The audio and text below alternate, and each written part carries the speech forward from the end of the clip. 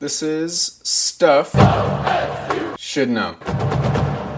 Howdy, folks. We're here with a food review over the Taqueria in the Student Union. I'm Ava. I'm Julia. I'm Sophie. I'm Katie. All right, we all ordered a few different things. We've got a burrito, a bowl, and a quesadilla. So I ordered the bowl, and it came. I got the chicken bowl. It came with all the toppings. I really liked it. I thought the portion was pretty good. One comment I do have about the bowl, I think it's a little unnecessary to put a tortilla in the bottom. That's so I feel true. like that's a waste of ingredients, but That's true. I don't know, maybe people are into that. I don't know. I also thought the toppings were a little cold. I don't know if they've been sitting out for a while, but the whole bowl seemed kind of cold. And mine was very soupy. A lot of salsa. Yes, liquidy salsa makes the bottom a little soggy. How did you think the quesadilla was, Katie? Oh, the quesadilla.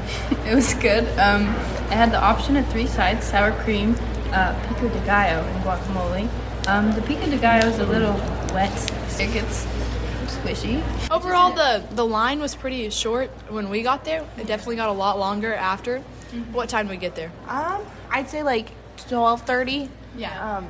I mean, it's not open very late, so it's pretty much only a lunch option. Just a comment on OSU dining in general, there needs to be more dinner options true. outside of North Dining, because North very Dining is true. trash. Yes. All in all, I'd say if you were looking for Mexican, I'd probably go to get some tacos at Planet Orange instead. But, you know, It's a good option if you're in a hurry. I did get their chips and guac, and I really like them. I can't say anything bad about them. They're great. They're a little pricey, though. I think they're like $5.75 for chips and guac. it's not a stop I would make if I didn't have a meal plan.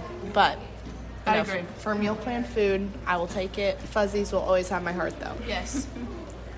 All right, guys. We're going to keep it short and simple. That's all we have on the... Thanks for tuning in, y'all.